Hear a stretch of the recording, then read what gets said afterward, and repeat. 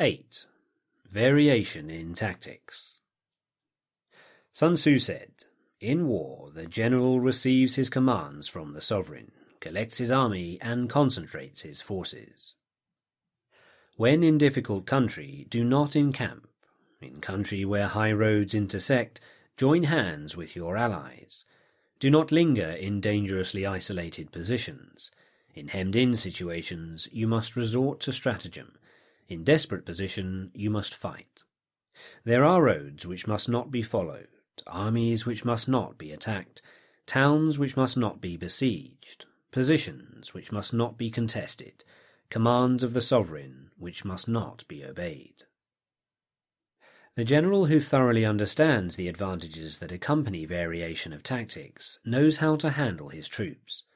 The general that does not understand these may be well acquainted with the configuration of the country, yet he will not be able to turn his knowledge to practical account. So, the student of war, who is unversed in the art of war, of varying his plans, even though he be acquainted with the 5 advantages, will fail to make the best use of his men.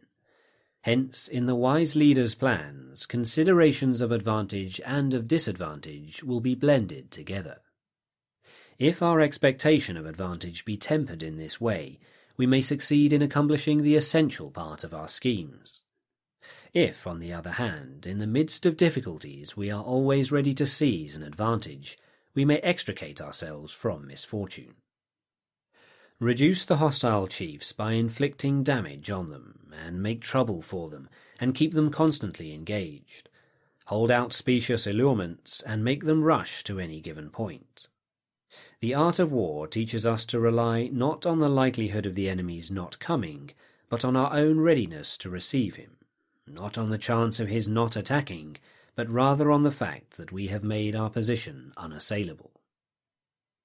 There are 5 dangerous faults which may affect a general. 1. Recklessness, which leads to destruction. 2. Cowardice, which leads to capture. 3. A hasty temper, which can be provoked by insults. 4. A delicacy of honour, which is sensitive to shame. And 5. Over-solicitude for his men, which exposes him to worry and trouble. These are the 5 besetting sins of a general, ruinous to the conduct of war.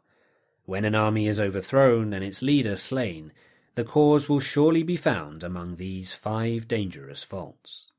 Let them be a subject of meditation.